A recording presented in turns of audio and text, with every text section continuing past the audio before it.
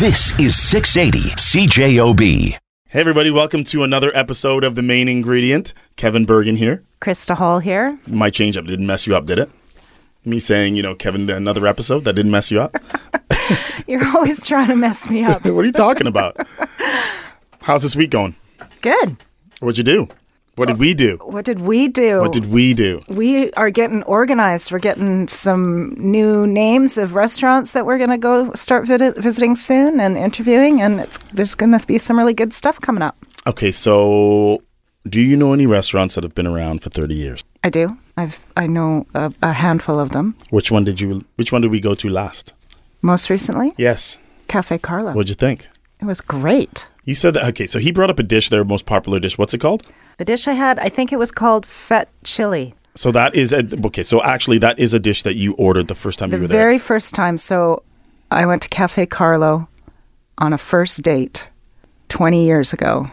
And that was the first dish. That was the dish I had. And every time I went back after that, it was the only dish I've ever had. How bizarre is that he brings that up as that being the most popular dish that they serve? I thought that was kind of a crazy coincidence. Yeah. All right, so let's get to the interview. This is us talking to Joelle, the owner of Cafe Carlo on Lilac. Good morning. Where's your coffee? You know what? I'm buzzing right now. I'm good. Yeah. Okay, thanks for allowing us to come in this morning. How are you? I'm doing really well. Yeah, doing great. Okay, let's talk about Cafe Carlo, Joelle. Yes. When I see when you opened, 1989, I'm an 80s. I'm not going to say I'm an 80s baby, but I was a teenager in the 80s.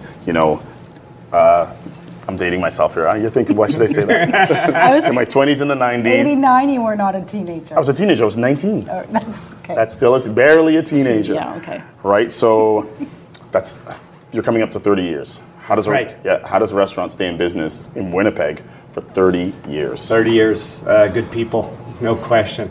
I mean, we're just surrounded by some of the best, and the staff that we've had since day one has been absolutely amazing. These guys have carried this restaurant, and it just always seems that when there's a gap, somebody just steps right in and brings the game up. It's pretty fantastic. We were really lucky and super blessed overall to have that. So. For sure.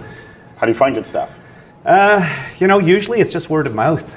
We hire a lot of people just from friends of friends, and when somebody leaves, one of the first questions is always, hey, do you know anybody who might be looking for a job? So, and that sort of builds on it. And there's this long sort of history of people being connected to one another. It's almost like a family tree. Mm-hmm. So that's one of the main ways that we'll do that. And sometimes, you have to reach beyond that. And sometimes it works, sometimes it doesn't. But for the most part, we've been really lucky. And we let people sort of find their place. We give them time, and that helps a lot. Right, sure. Well, if you're getting a referral from someone who is good at what they do already, that's always a good start, right? That's right, exactly. So, and of course, experience matters, and having the skill set matters as well. But there's always a leap of faith, and you got to trust people to do their job. Mm-hmm. I'm not somebody who really likes to tell people. I like to just let them figure it out and not be afraid to make decisions. And, sometimes we make mistakes, but we learn from them. And I'm not going to get down on people for taking a bit of a risk and, letting themselves be themselves, right.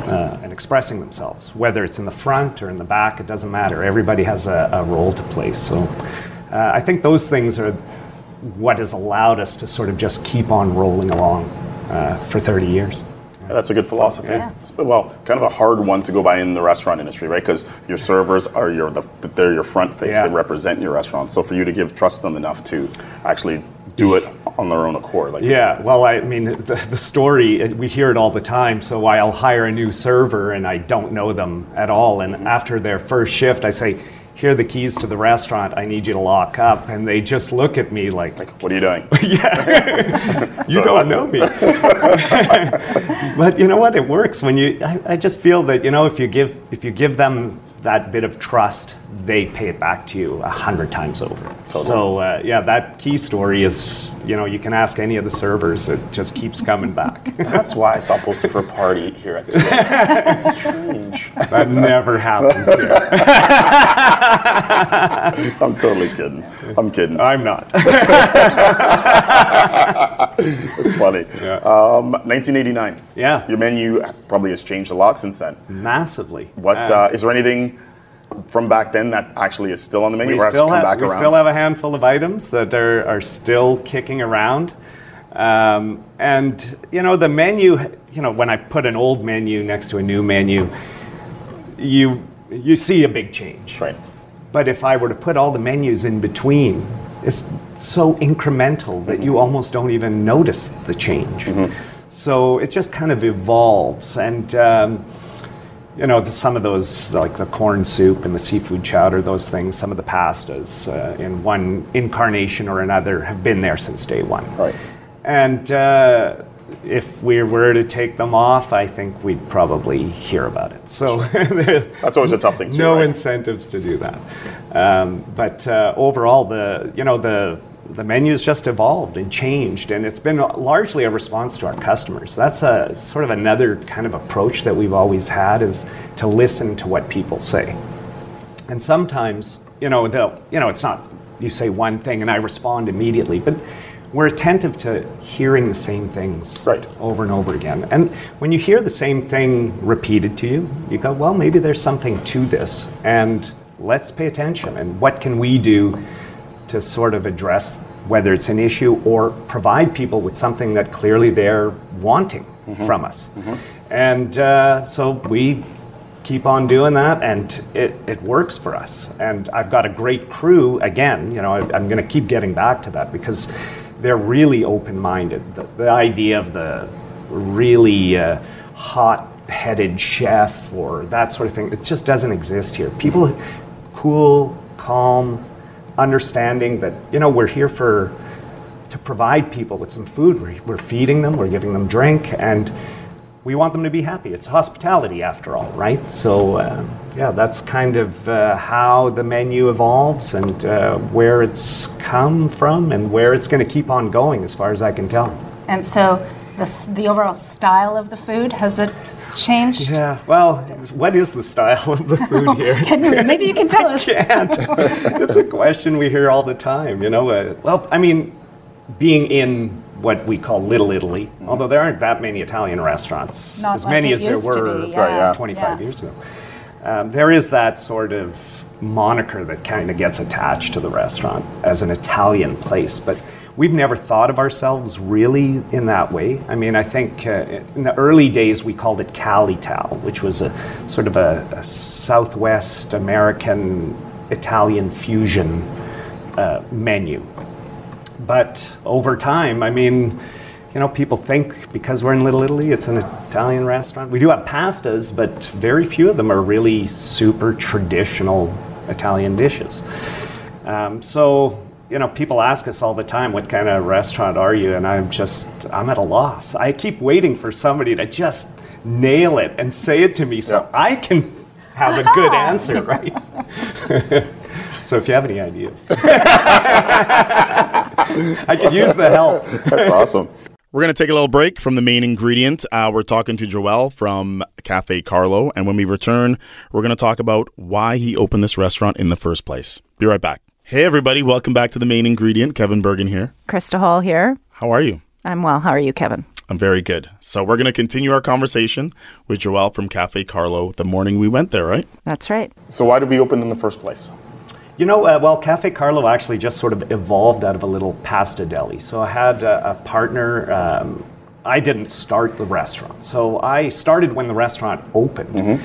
But the man, Carlo, who started it was just a little pasta deli called Pasta Presto. And they made fresh pasta and sauces to take home and you cook. And out of that, he started doing a little bit of pizza by the slice, a cappuccino machine, that sort of thing. People start coming in. He thought, hey, let's try to take what we're making, but we'll cook it for people instead. So it just became what it is out of that. And here we are. It's named after him. The nickname, his name isn't really Carlo, by the way. It's Duncan. But they're close. Yeah, exactly. Well, back in the day when we were a pasta deli, everybody took on a nickname, an Italian nickname. And as nicknames are, they choose you, you don't choose them, right? So his stuck. So we went from pasta presto, the alliteration, the 2 P's, and then it was, Carlo. We always called him Carlo. Why not Cafe Carlo? We like the alliteration, so we hung on to it, and here it is. That's funny. Yeah. What role did you play back then? I was just a server, so I was going to university. My wife and I just moved into the neighborhood. We were always buying the pasta and the sauces and just got talking. I had traveled all over the South Pacific and Europe, working in restaurants. I'd worked in restaurants in Winnipeg. I worked at the Keg, and McDonald's was my first job. And, it just seemed, I'm going to school. I need a little extra cash. So we offered to help, my wife and I. And, one thing led to the next. I finished university. He's a very entrepreneurial person, Carlo. So not much into the day-to-day stuff, loves to create. And he's opened a number of sort of iconic restaurants in the city. Bonfire Bistro, Burrito Del Rio. He was the first to put a bakery across the street, which eventually became Bread and Circuses and is now the French Way. So that was kind of his skill set, was bringing the ideas and bringing it together. I was a little stronger in just sort of maintaining and managing what was happening. And he just asked me, he said one day, look, I need some help. I'm not interested in doing this. Would you want to do this? And I said, yeah, absolutely. And here I am 30 years later. Yeah. Wow. I'm pretty sure I'll be a ghost in this building. A friendly ghost. But yeah, a ghost nonetheless. When you said yes, were you thinking this was going to be a long-term thing? Or, I had no idea. I had no idea. I'd done a business degree, 20-something-year-olds. You figure, maybe I'll get into sales, I'll do this, I'll do that. Right. It chose me in a lot of ways. And, there's no question there was always, and with a lot of people, we all love food. I came from a family that was very passionate about food, and it was just an easy thing for me to really pour myself into. And so like I said, it chose me. I would have never have guessed I'd be here today, but in hindsight, I wouldn't have traded any of it. It afforded me a life that I'm really grateful for. Yeah, I got to, have a schedule that was super flexible. I grew up with my kids. I was the dad who volunteered to everything. I was the soccer coach. I went on the camping and all of that stuff because I could work nights or days and I could really mix it up. And like I said, I wouldn't trade it. I wouldn't trade it for anything. It was fantastic. And now all my kids work for me. Oh, nice. Really? Yeah. How many kids do you have? How old are they? I have 4. One doesn't work here. Yep. But Defiant. Yeah, well, she's a little older. She's got a family of her own now, and she's pretty busy. My daughter's 23. She just finished university, just graduated yesterday, actually. And, nice. Congratulations. Yeah, we're pretty excited, and I'm sure she's relieved. So she serves with us, and then I have twin boys. And all these kids, they all started out in the dish pit, scrubbing pots and doing all of that, working. Getting dirty. And now one of my sons he's working in the kitchen. The other one is working out front. That's awesome. Yeah. So it's turned into a real family thing. I mean, again, I would have never have guessed that. It's one of those things where maybe they're going to just go off and want to do something else. And it's pretty cool to be able to work with them. And now that they're adults, the boys are 21. They're young men, live on their own, and have their own ambitions and that sort of thing. And I'm just glad to be a part of it. Totally. Yeah. That's awesome. Yeah. So 30 years coming up this November 1st. We don't actually remember the day. We just arbitrarily picked the 1st of November as our anniversary day. So yeah, and you have some plans for it? No. I don't. Everybody asks me that. They asked me that at 25 years. Are you going to have a party? Yeah. I'm like, it's kind of busy, We're getting into Christmas. Like, what am I going to do? Like, put out streamers? Make some balloons? I've often thought I would like to do something like put out the original menu for like 3 days. And That's not a bad idea. yeah, That's actually kind at of the cool. old prices, the whole works, and just, sort of, but it'd be really difficult to thank everybody, like all our regular customers, all the people that have been coming in here for years, all the memories. I mean, it'd be really hard to reach out to all of them. I'd love to be able to do that somehow, but I mean, realistically, this is a pretty small place. We'd have to spread it out over a long time to say thanks to everyone. The size of the place is what I find very appealing. Yeah, I mean, it's very quaint. Yeah, it's manageable. I mean, sometimes we wish it could be a little bit bigger, but I've got a great team right now. They're so good at sort of making it work, and they can really get a lot out of this little space. It's pretty amazing. Yeah. And the artwork. Yeah, so the gallery. Yeah, we've had a running gallery here for all those 30 years. Wow. So changes roughly every 4 months. Okay. And although Franklin, the art that's up on the walls right now, been up for a little bit longer. This is Frank's second show here. And Hang on, so this is one person? One right now? artist. Yeah, we have only... There's some good stuff here. Yeah, we've only ever done one at a time because managing multiple people can be a bit challenging. I like to just get up, hang up the work, and coast for a few months. But Frank has sold probably 30 or 40 paintings out of here. That's because Frank is talented. There's Yeah. at least, how many are hanging up right now? Yeah, I don't know, maybe 12? Like there's like 6 to 7 that I instantly like right when I look at it. Yeah. From the first look, they're really good. Yeah, and some of them, sorry. yeah, some of them just, we'll hang them up, and inside of 4 hours, somebody's buying, taking it off the walls, and off they go. That's not surprising. So yeah, over the years, we've really been able to sort of support a lot of local And how artists. do you find your artists? Again, word of mouth, although now a bit of social media comes into play. Frank, I found, Frank was a kind of a weird fluke. He actually worked across the back lane from us. And I knew Frank. I'd see him every day. He was a driver for Food Fair. And I saw a post of one of his paintings on Facebook, and I went, oh, that would be so awesome to have his work in the restaurant.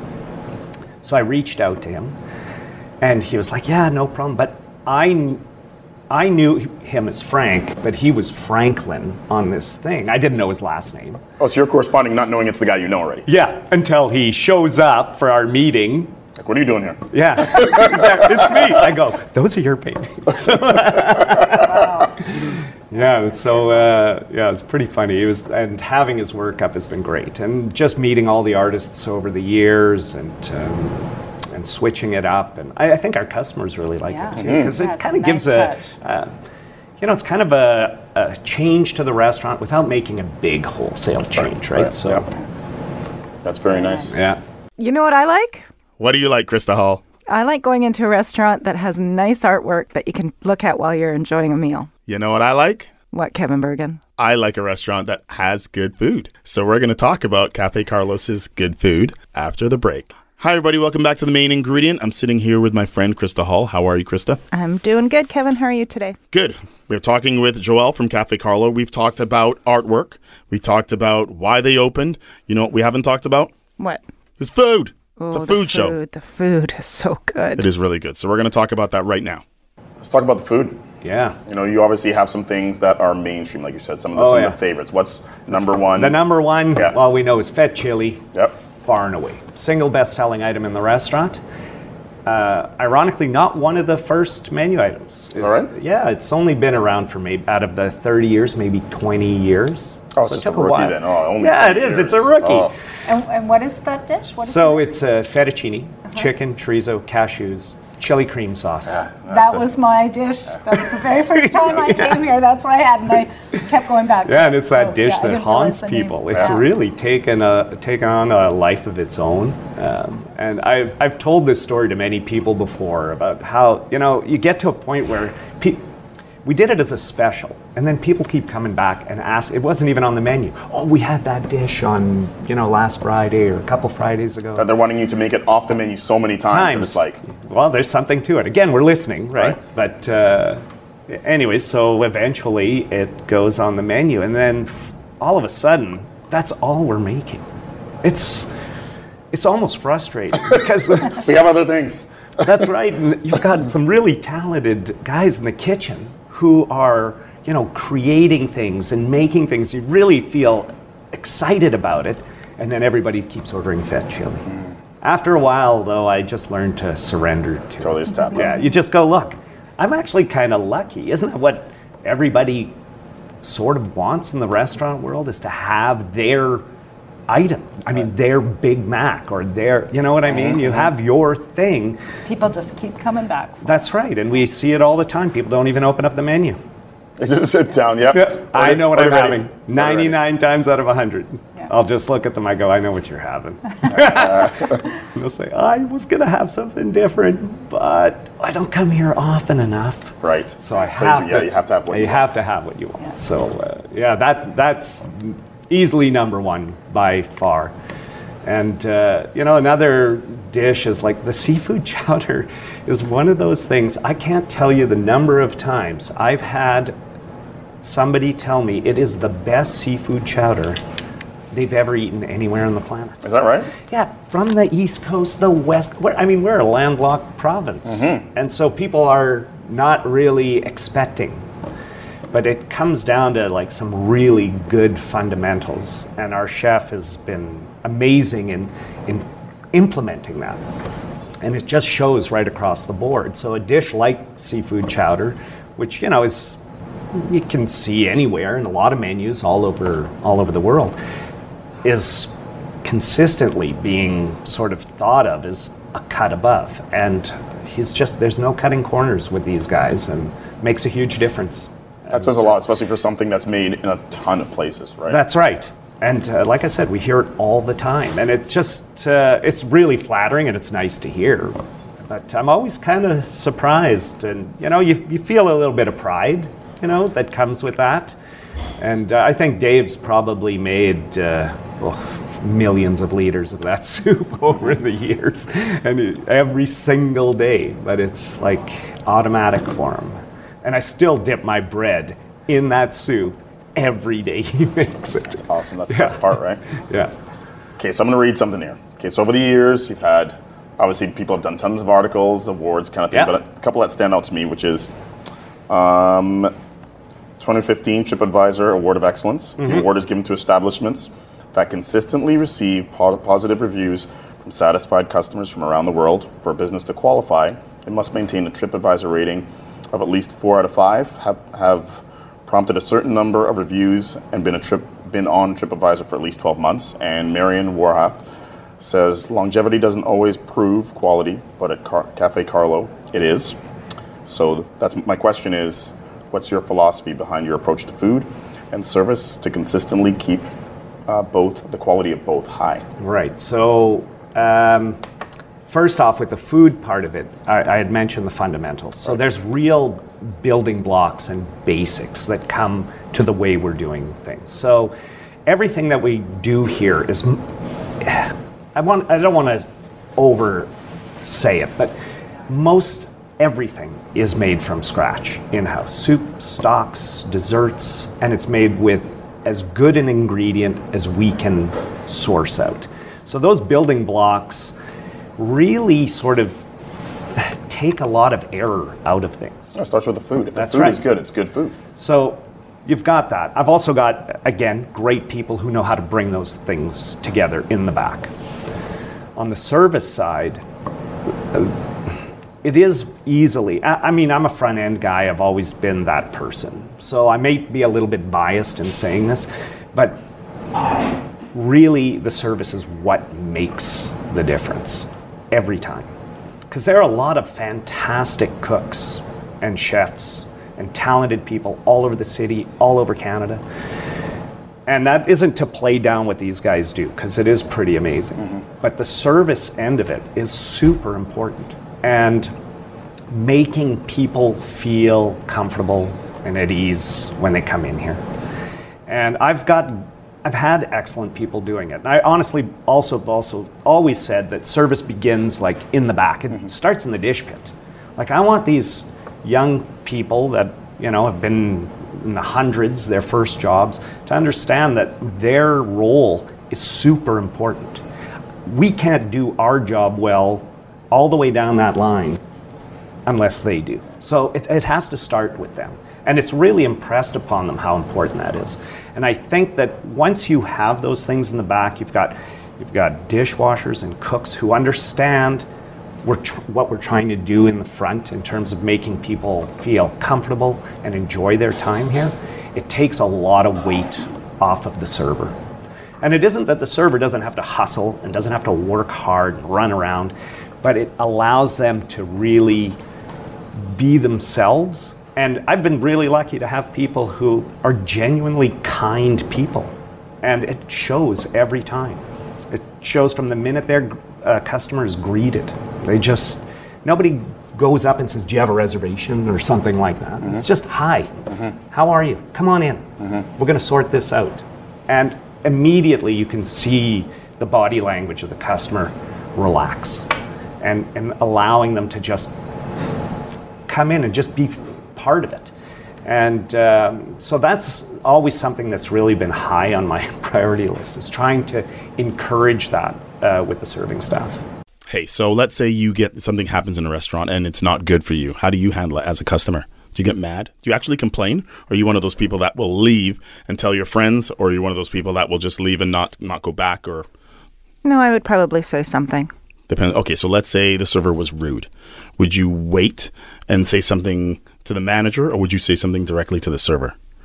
No, I would say something to the manager. I've just never really encountered that, to be honest. Really? Yeah.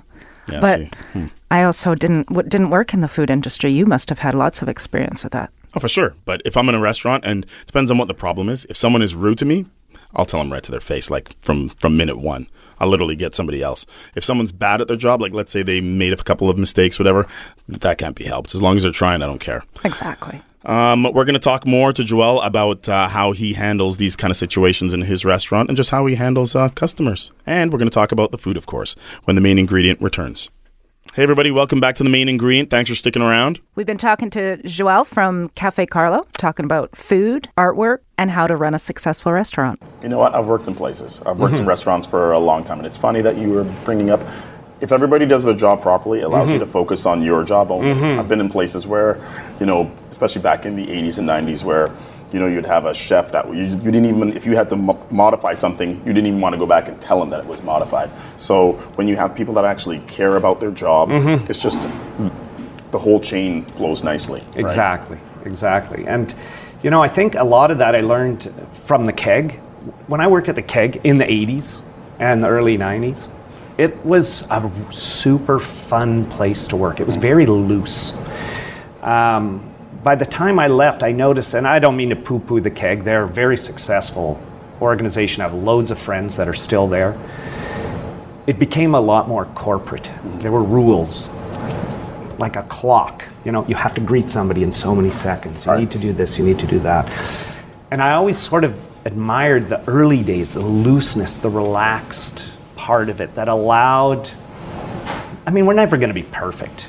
But I honestly believe if you're genuine, you're going to overcome, some of your mistakes. No, you fix your mistakes. You care about fixing it. That's right? Exactly. And all my staff, I just want to empower them to fix it. Sometimes, it's hard to do. You got to step out of yourself. Like if you have a conflict with somebody and, maybe you don't want to look them in the eye, and in a corporate situation, they're going to say, oh, go get the manager. The manager will come out and talk to the customer. I said, you're the one who's been dealing with these people all night. You do what you think is right. Make them understand that you actually do care. And I trust them. I trust them. If they want to comp the whole bill. Or maybe you just need to, say a small word, or maybe you give them a piece of dessert, or, a small discount on their bill. But it's better coming from the server who's been sort of in contact with that person. And I've always told them, I've got your back 100%. If it starts to get abusive or something like that, yeah, I'll fix it. We'll deal with that. Yeah. But going in that I'm not going to come down on you for whatever decision you make. Maybe I won't agree with it. We'll talk about that later. But in the heat of it, I'm 100% behind the servers to make that call. And again, it's that trust factor. They've repaid me back 1 million times just from those small little acts. and I'm really appreciative of what they've done in that way and how they deal with problems. So that service part is huge. Well, what you just said is a difference right there. You've actually empowered them and given them the tools to actually, make their own decisions and do things properly. Yeah, well, right? and sometimes I question myself, is it because I'm too lazy to go out and do it myself? No, well, they're doing the job. So but somehow it works, right? It does work. It works. 100%. And, it's easy to look at it in hindsight and say, that's how I do it. But I don't know if I always intended to go into it that way. Sometimes, you have your own anxieties. That person looks really mad. Yeah, you go take care. Yeah, exactly. Exactly. Let's talk social media. Yeah. 30 years ago, there was no social, no internet, Instagram, no social media, no Food Network. Yeah. Right. All these three heavy hitters have brought. It's changed. People are so smart about food now. Right. They understand things. We used to have people ask us what a quesadilla is. Right.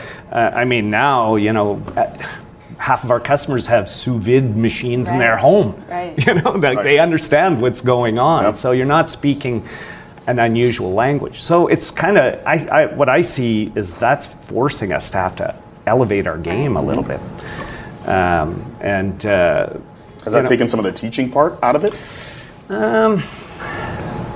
Not really, but it's finding new ways to want to teach people, right? So it's not that it's out there, because there's still a lot of things that people won't do at home. Right. And I think for a restaurant like Cafe Carlo, we try to remind ourselves that we want to offer sometimes things that somebody isn't likely to make at home. Or that they can easily get anywhere. So it's, those sorts of things, that knowledge and the understanding of food that people get through social media and television and what have you, is forcing us to really bring up the game a little bit. And I think that's our biggest challenge, easily going forward, is to try to reimagine things in a way that will challenge people a little bit, that is easily the biggest challenge we have now going forward. Right. Yeah. Next 30 years. Yeah. What's our plan for the next 30 years? Next 30 years. One of the things that's really in my head is, so with social media and TV and all of that, you see, and I'm somebody who likes to pay a little bit of attention to what other people do. I don't like super focusing on it, but there's certain trends that you can identify. And certainly I think that one of the big things is, and we've always kind of had this element within the restaurant, is the local element. I would like to see us try to express what it means to be in Winnipeg and in Manitoba really on point, so that if somebody is coming in from elsewhere, they are getting something that is really truly representative of what we do in Manitoba and the ingredients that we have, and trying to offer that to people. But it's easier said than done. It's trying to find the things to get the staff to understand how you want to put it all together, to really say that dish speaks of the region we're in. And I think that's where it's got to go in a lot of ways. Certainly that, and anything plant-based is something that we're seeing is growing enormously. So even our dish, like the feta chili, for example, the number of times I get somebody who asks me, can you make that vegetarian or make it vegan? We're on it. From day one, we recognize, people are asking for this. We need to, how are we going to do this without compromising what we are doing and give them the full experience, but still satisfy their dietary concerns? Way more now than ever, right? Oh, for sure. I mean, people being concerned about gluten in a pasta restaurant, a very pasta-centric restaurant, has been a big thing. But we identified that very early and immediately brought in and sourced out what we could find as being the best gluten-free pasta, for example. And so that we weren't compromising on flavor, because taste and flavor have always been number one. You don't want to just do it because people are asking for it. Right. It's got to be real, Right. and it's got to be true to what you do, and you don't want to compromise. So those sorts of things are also part of the future, because there are a lot of people, they're so food knowledgeable that they know how to ask the question. And if we don't know how to answer it, we could be dead. We just need to. It's hospitality. We want to be hospitable, and we want to provide people with what they want. So, yeah, that's where it's going in the next 30 years, and hopefully we can really be a big part of that. Your passion makes me want to eat here every night. Seriously, you're a passionate guy. It's nice to see someone actually do something for this long and still give. Yeah, I really like it, and I never feel like I'm dragging myself to work. I do wish I could take a little bit more of a vacation, and I'm sure my wife would like that a little bit for us. But maybe now that the kids are in sort of offering more of their time to the restaurant, I can step back. Maybe for a full week. Yeah. That would be great. A full week would be awesome. That's awesome. Thanks for allowing us in here today. All right. Well, thanks, Kevin. Yeah. Thank you very much. Another mystery solved, another restaurant down. Krista, thanks for joining me this week. It was fun. I look forward to more. And thank you all for joining us this week. We will talk to you next week here on The Main Ingredient on 680 CJOB. This is 680 CJOB.